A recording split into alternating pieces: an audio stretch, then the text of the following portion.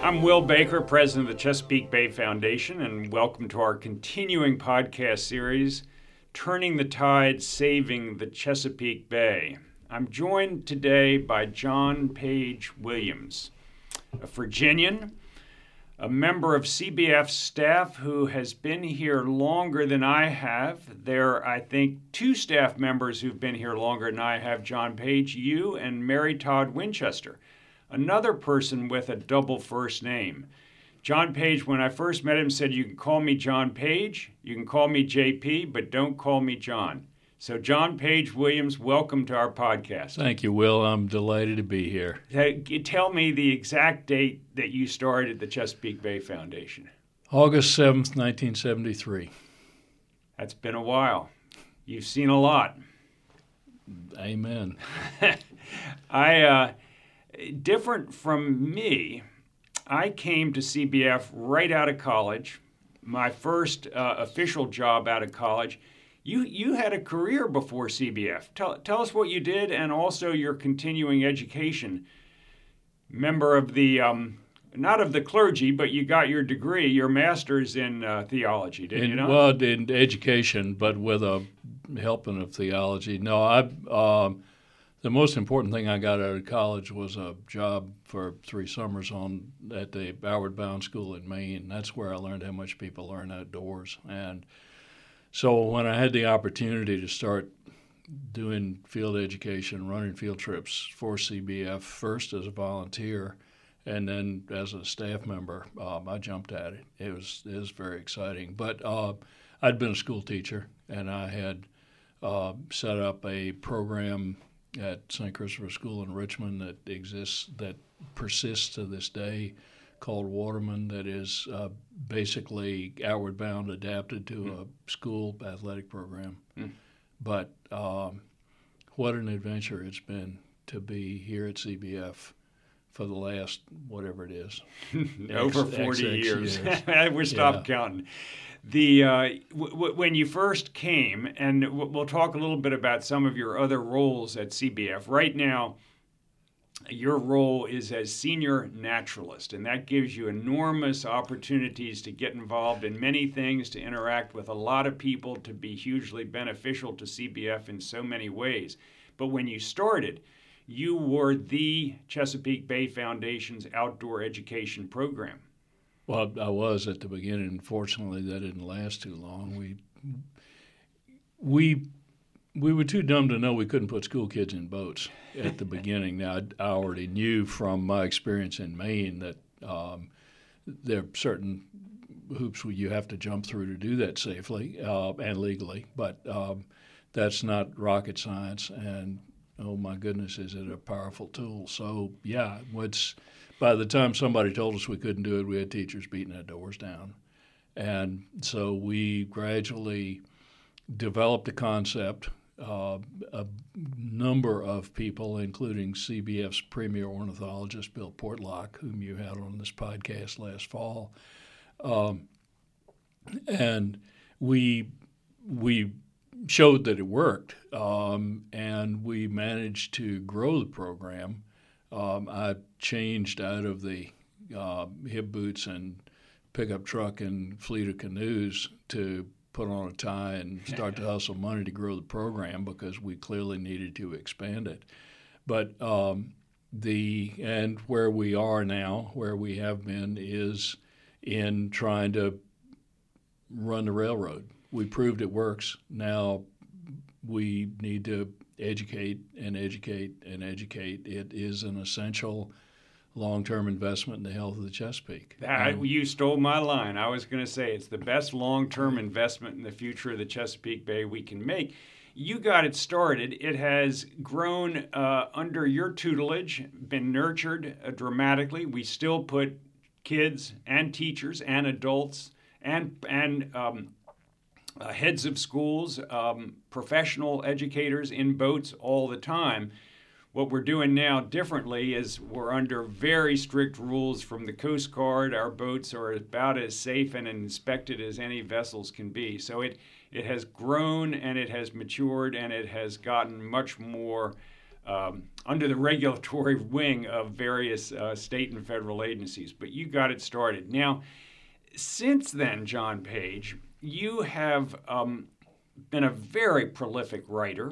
You're in magazines, you've written books, you speak, you are out and about. You are really viewed as the Chesapeake Bay senior naturalist. So I'm going to ask you about one of the iconic birds of the Chesapeake. We're taping this for our readers on March 10th. And round about this time every year, many of us who celebrate the Chesapeake Bay celebrate the return of the osprey. Where has the osprey been? And tell us a little bit about the path of this magnificent bird. It's a wonderful bird, and it lives, this fish hawk, this large hawk, lives all over on every continent except Antarctica. Truly. Which is really extraordinary. I knew I'd learn something today. 42 years at CBF, I ought to be paying tuition. You tell me, you too. We learn so much in the course of doing all of this. And I should say, I'm going to cite some sources for deeper information about ospreys. There's quite a lot out there. But for folks who log on to this podcast, there will be hot links right on there for 4, 5, 6 sources to dig deeper into this in some specific areas. Our birds here spend I'm not going to say summer because I've seen them roll in here when it was snowing, but they're in here generally within the first 2 weeks of March, and they're around here till Labor Day. And they do some extraordinary things during that period of time. But when they roll out of here in late August, early September, they are headed to Central and South America. Our birds Central and South America from the Chesapeake Bay. About as far south as the north side of Argentina. Certainly Uruguay and the Plate River, they're headed to that big estuary down there. On the border between Argentina and Uruguay. But our birds, at least the birds that we have tagged that were tagged at our Arthur Sherwood Education Center on Meredith Creek outside Annapolis and at our Port Isabel Island Residential Education Center at Tangier, those two birds, Nick and Quinn, are more Central American birds. Nick is down in the well up in the basin of the Magdalena River in northwest Colombia. Right now. And they will give you a section of the CBF website where listeners can track Nick as he heads back up the road. But the so Quinn, this is on CBF's website. We have CBF's a tracking section for these two birds, our friends, and Nick where they and go Quinn. And where they come from. Where they go, where they come from, and Nick is in Colombia right now. Quinn is sort of off the map, but we think he's in Cuba. It is along with a lot of other tourists. And one of the other things that's fascinating is to watch the track of these birds. These birds have got radio transmitters on them, which sounds crazy, except that from everything we can see from their behavior, they behave totally normally. They were caught and fitted with transmitters at our education centers, and they fly. You can read some about the transmitters on the link on our website, and you can also read about them on the website of the Center for Conservation Biology at the College of William and Mary in Virginia. They have done tremendous work, and great partner. A super partner. We have worked with them a lot, especially through Bill Portlock. Okay, now I can already hear some people concerned. You're putting a transmitter on these birds. Now, I can tell you, I've had firsthand conversations with both Nick and Quinn, and they said they don't even notice the transmitters. I'm being facetious, obviously. But we have really seen, and many other researchers have seen, no ill effects on these ospreys, nor many, many other birds that have been fitted with radio transmitters. They're birds tiny. And fish, we've watched, actually, when I first got here, we were working with a tracking program for tundra swans. Mm-hmm. Dr. Sladen. With Dr. Bill Sladen, who was at the Johns Hopkins School of Public Health at the time, and watching the evolution of tags, both visual and electronic, over the years has been extraordinary. I mean, you look at the tracking information that we have now on great white sharks and critters like that. Or Atlantic sturgeon. Down to a little chip, basically. Almost. Right down to a little chip. And they go on the Center for Conservation Biology website, and it's amazing. I'm not going to go any further into it because I don't understand it. Nor do I. It looks weird to see Nick standing on a platform, and it just looks like an osprey until you realize that there's a little bitty wire sticking out of his back. Yeah. But he goes back and forth several thousand miles. These birds will routinely travel literally several thousand miles. There's one record of a bird traveling 2,700 miles in 13 days. 2,700 miles in 13 days. But then they stay put. They find a place where the fishing is good, and they hang out. And you look at where Nick is right now, and I didn't know much about this river. It is a gigantic marshy river basin. So wait a second. Now I have a question. So neither Nick nor Quinn are back here on the Chesapeake yet, although they started. So the birds arrive at different intervals. But in general, we're seeing the first of the arrivals in the first couple of weeks of March, a great harbinger of spring, a great sort of renewal of our spirits as these birds come back. And really anyone now can watch for ospreys anywhere within the Bay watershed. They are almost ubiquitous.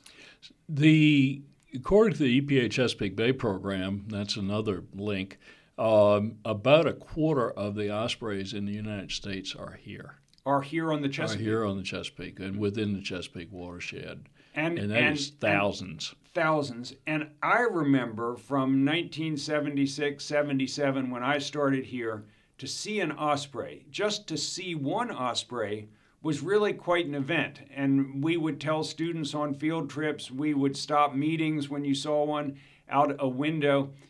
The return of ospreys and bald eagles, other large predators, is really one of the great environmental success stories of all times. Absolutely. Tell us a little bit about how that came about. Well, it was actually fairly simple. There are not a lot of silver bullets out there that we can deal with in restoring the Chesapeake's health, but in this case it was DDT affecting eggshells in these big raptors. Ospreys are just a little bit smaller than bald eagles, and their eggs had become terribly fragile, and the reproductive rate crashed. So here's a teaching moment. As you say, it's very rare where there's an absolute cause and effect relationship between an environmental conservation strategy and a result. But when DDT was banned in the early 70s, I will have to look up exactly when it was banned, 1972, the result within a decade or more of these big raptors at the end of the food chain, so they were accumulating DDT in their systems. The result was a weakening of the eggshells. So when they sat on the eggs, they were losing a lot of the eggs, and the populations really plummeted. When DDT was banned, relatively rapidly, the result was increased populations of bald eagles, ospreys, other predators. That's extraordinary. I mean, the number of places in Chesapeake now going out of harbors that are well marked, where the channels are well marked, there'll be osprey nests on every marker, and that's true from Baltimore Harbor all the way down to Hampton Roads. Now it does raise. You don't get very far anywhere in here without getting into larger issues, and one of the things that we have to deal with, whether we're talking rockfish or ospreys or any other critter, especially a high on the food chain critter, is the system healthy enough to give them enough to eat? And as the population has grown hugely, I mean, these birds are fish eaters. This is the only hawk in North America, one of the only hawks in the world that eats, whose diet is 99% live fish. And that's a distinction with the bald eagle, which is another majestic bird we see around here. I love to tell the story that Ben Franklin used to say the bald eagle was nothing more than a buzzard in a tuxedo, and he wanted the wild turkey to be the national bird. But the osprey, so you'll see bald eagles in eating roadkill. You'll see them in garbage cans and things like that. But the ospreys really are almost exclusively fish eaters. Fishing.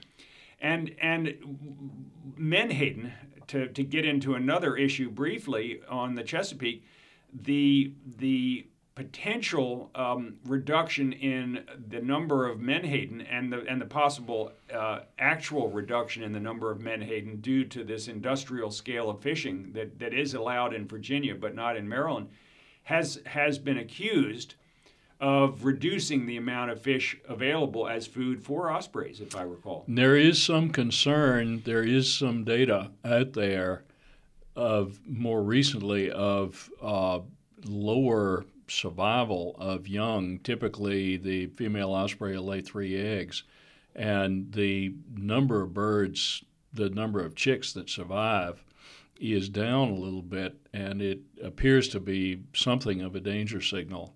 In terms of food availability. In terms of food availability for ospreys. Now, they also eat white perch. They also eat mud shad, gizzard shad. They eat whatever they can catch. I mean, they'll eat a gray trout or they'll anything they can catch in shallow water and lift. They can dive only about 3 feet deep. They do penetrate the water. They by do as penetrate much as the 3 water. feet. You watch one dive, and it is down there, and its ability to lift is extraordinary. Its talons, its claws are set up to grip with almost opposable thumb arrangement, and they also fly with the fish fore and aft to reduce windage on there. But their ability to lift is huge. They can lift close to a pound. Now, that puts a limit of, 8-9 inches on how big a fish they can actually get off the water with. It's fascinating. If you watch them, when they come up off the water, they'll get up 20, 25 feet in the air and stop in midair and shake like a dog. Sometimes not be able to get off the water, and sometimes have to drop the fish. Right. Yeah. But often they are remarkably successful. According to the Cornell University allaboutbirds.org website, ospreys are successed about 1 time in 4. Not a bad. That's better than my fishing record. Better than mine. Better than. Well, they hit the water talons first. Some birds will hit beak first, correct? Yes. But the osprey hits the water talon first. It's extraordinary if the fish is at the surface. There are some bits around, some videos of slow motion of them doing that, and they are able to come down to the water without touching it, swing their legs forward, and swing back as they go over the fish to pick it up, so that without either sticking their legs down and crashing into the water, but able to, it is the most fluid movement. Simply dipping the toe in the water. Dipping the toe in the water as they go by, grabbing and continuing on.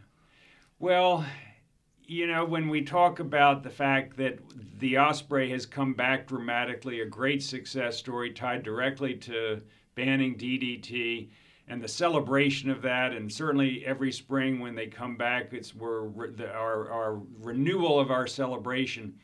But this concept of food availability and possibly directly being tied to overfishing is a real example of so much of what we all deal with in the environmental realm, which is you never quite win. There's always something else to be concerned about. You can never let your guard down. You've got to keep looking, keep being involved, and keep being engaged. Well, we have this invasive species in the ecosystem. It's a critter that speaks into microphones. And might I be looking at one right now? Yeah, and I might be also. As long as there's 17.5 million of us here, we're going to have to continue to pay attention to their impacts. Well, John Page Williams, always a delight to have you, to see you. And I like to end these conversations with, what else should I ask you? Any other thoughts you have on the osprey before we sign out? One little story, and it has to do with with the way we educate our kids on the water or anything else. The ospreys the mother osprey incubates the eggs for about 40 days, and she'll lay the eggs anywhere from late March from mid-April to, the guys are back here now. It's the males rebuilding the summer cottage. And they'll lay eggs anywhere from mid-April or early April in the lower part of the bay to into May. But she'll sit on the eggs about 40 days, and the eggs hatch. And they grow. The parents feed them for about 55 days. By late July, those young birds are starting to fly. They will fledge. And it's great fun to be around here in late July, anywhere they are, in late July and August, because they talk all day long. The young birds, look at me, Mom, look what I can do. Do you Dad. talk osprey, John Page? Bill Portlock taught me. Okay. But the young birds learn how to fish. They'll still beg from the parents, but they spend the month of August learning how to fish. And by the end of August, those little birds that are, at this point, 3 months old, 3 months from hatching, are strong enough and skilled enough to get out of here and fly to Colombia or Cuba. Or, incidentally, the tracking will show you the routes that they take, which is just extraordinary, going right down Cuba into Haiti and then hopping across to South America. But 90 days from hatching, those little birds can make those migrations. Now, once they get down there is mortality as they go down, and the young birds spend about 3 years, their first 3 years, down in Central and South America in those areas before they start to migrate back up here and breed. And they come back to the same place, the place where they were born, and find a platform. But 90 days, think of that. It's extraordinary. And they know how to fish with this extraordinary skill they have well enough to get themselves 2,000, 3,000 miles away. Well, I just want to let our listeners know that John Page Williams must have some osprey in him, because every time he invites me to go fishing with him, I catch fish. And those are one of the few examples when I actually do catch fish. He tells me where to cast, how long to let it drop, how fast to reel it in. And by golly, usually I think I'm almost as good when I'm fishing with John Page as the osprey. 1 out of every 4 casts will give me a fish. Well, I got to cherry pick that time last fall. Yeah, that was great fun. Catching rockfish right off the beach of the Chesapeake Bay Foundation here around 6 o'clock at night as the sun was going down. John Page took me out and told me where to cast and how to reel it in, and we caught a lot of fish and turned them all loose. So in the rain, I might add. Yes, it was. Well, it's March. Ospreys are coming back. Spring is about to, these days we feel like spring has already sprung. It's so warm, but it's coming back. The ospreys are here. Get outside. Take a look for osprey. You can see them literally, as John Page says, anywhere in the Bay watershed. They're so much fun to watch. I never get tired of it. So, John Page Williams, thank you very much. And our listeners should go to our website, cbf.org. For Will Baker, John Page Williams, this is our continuing podcast series, Turning the Tide, Saving the Chesapeake Bay. Thanks for listening.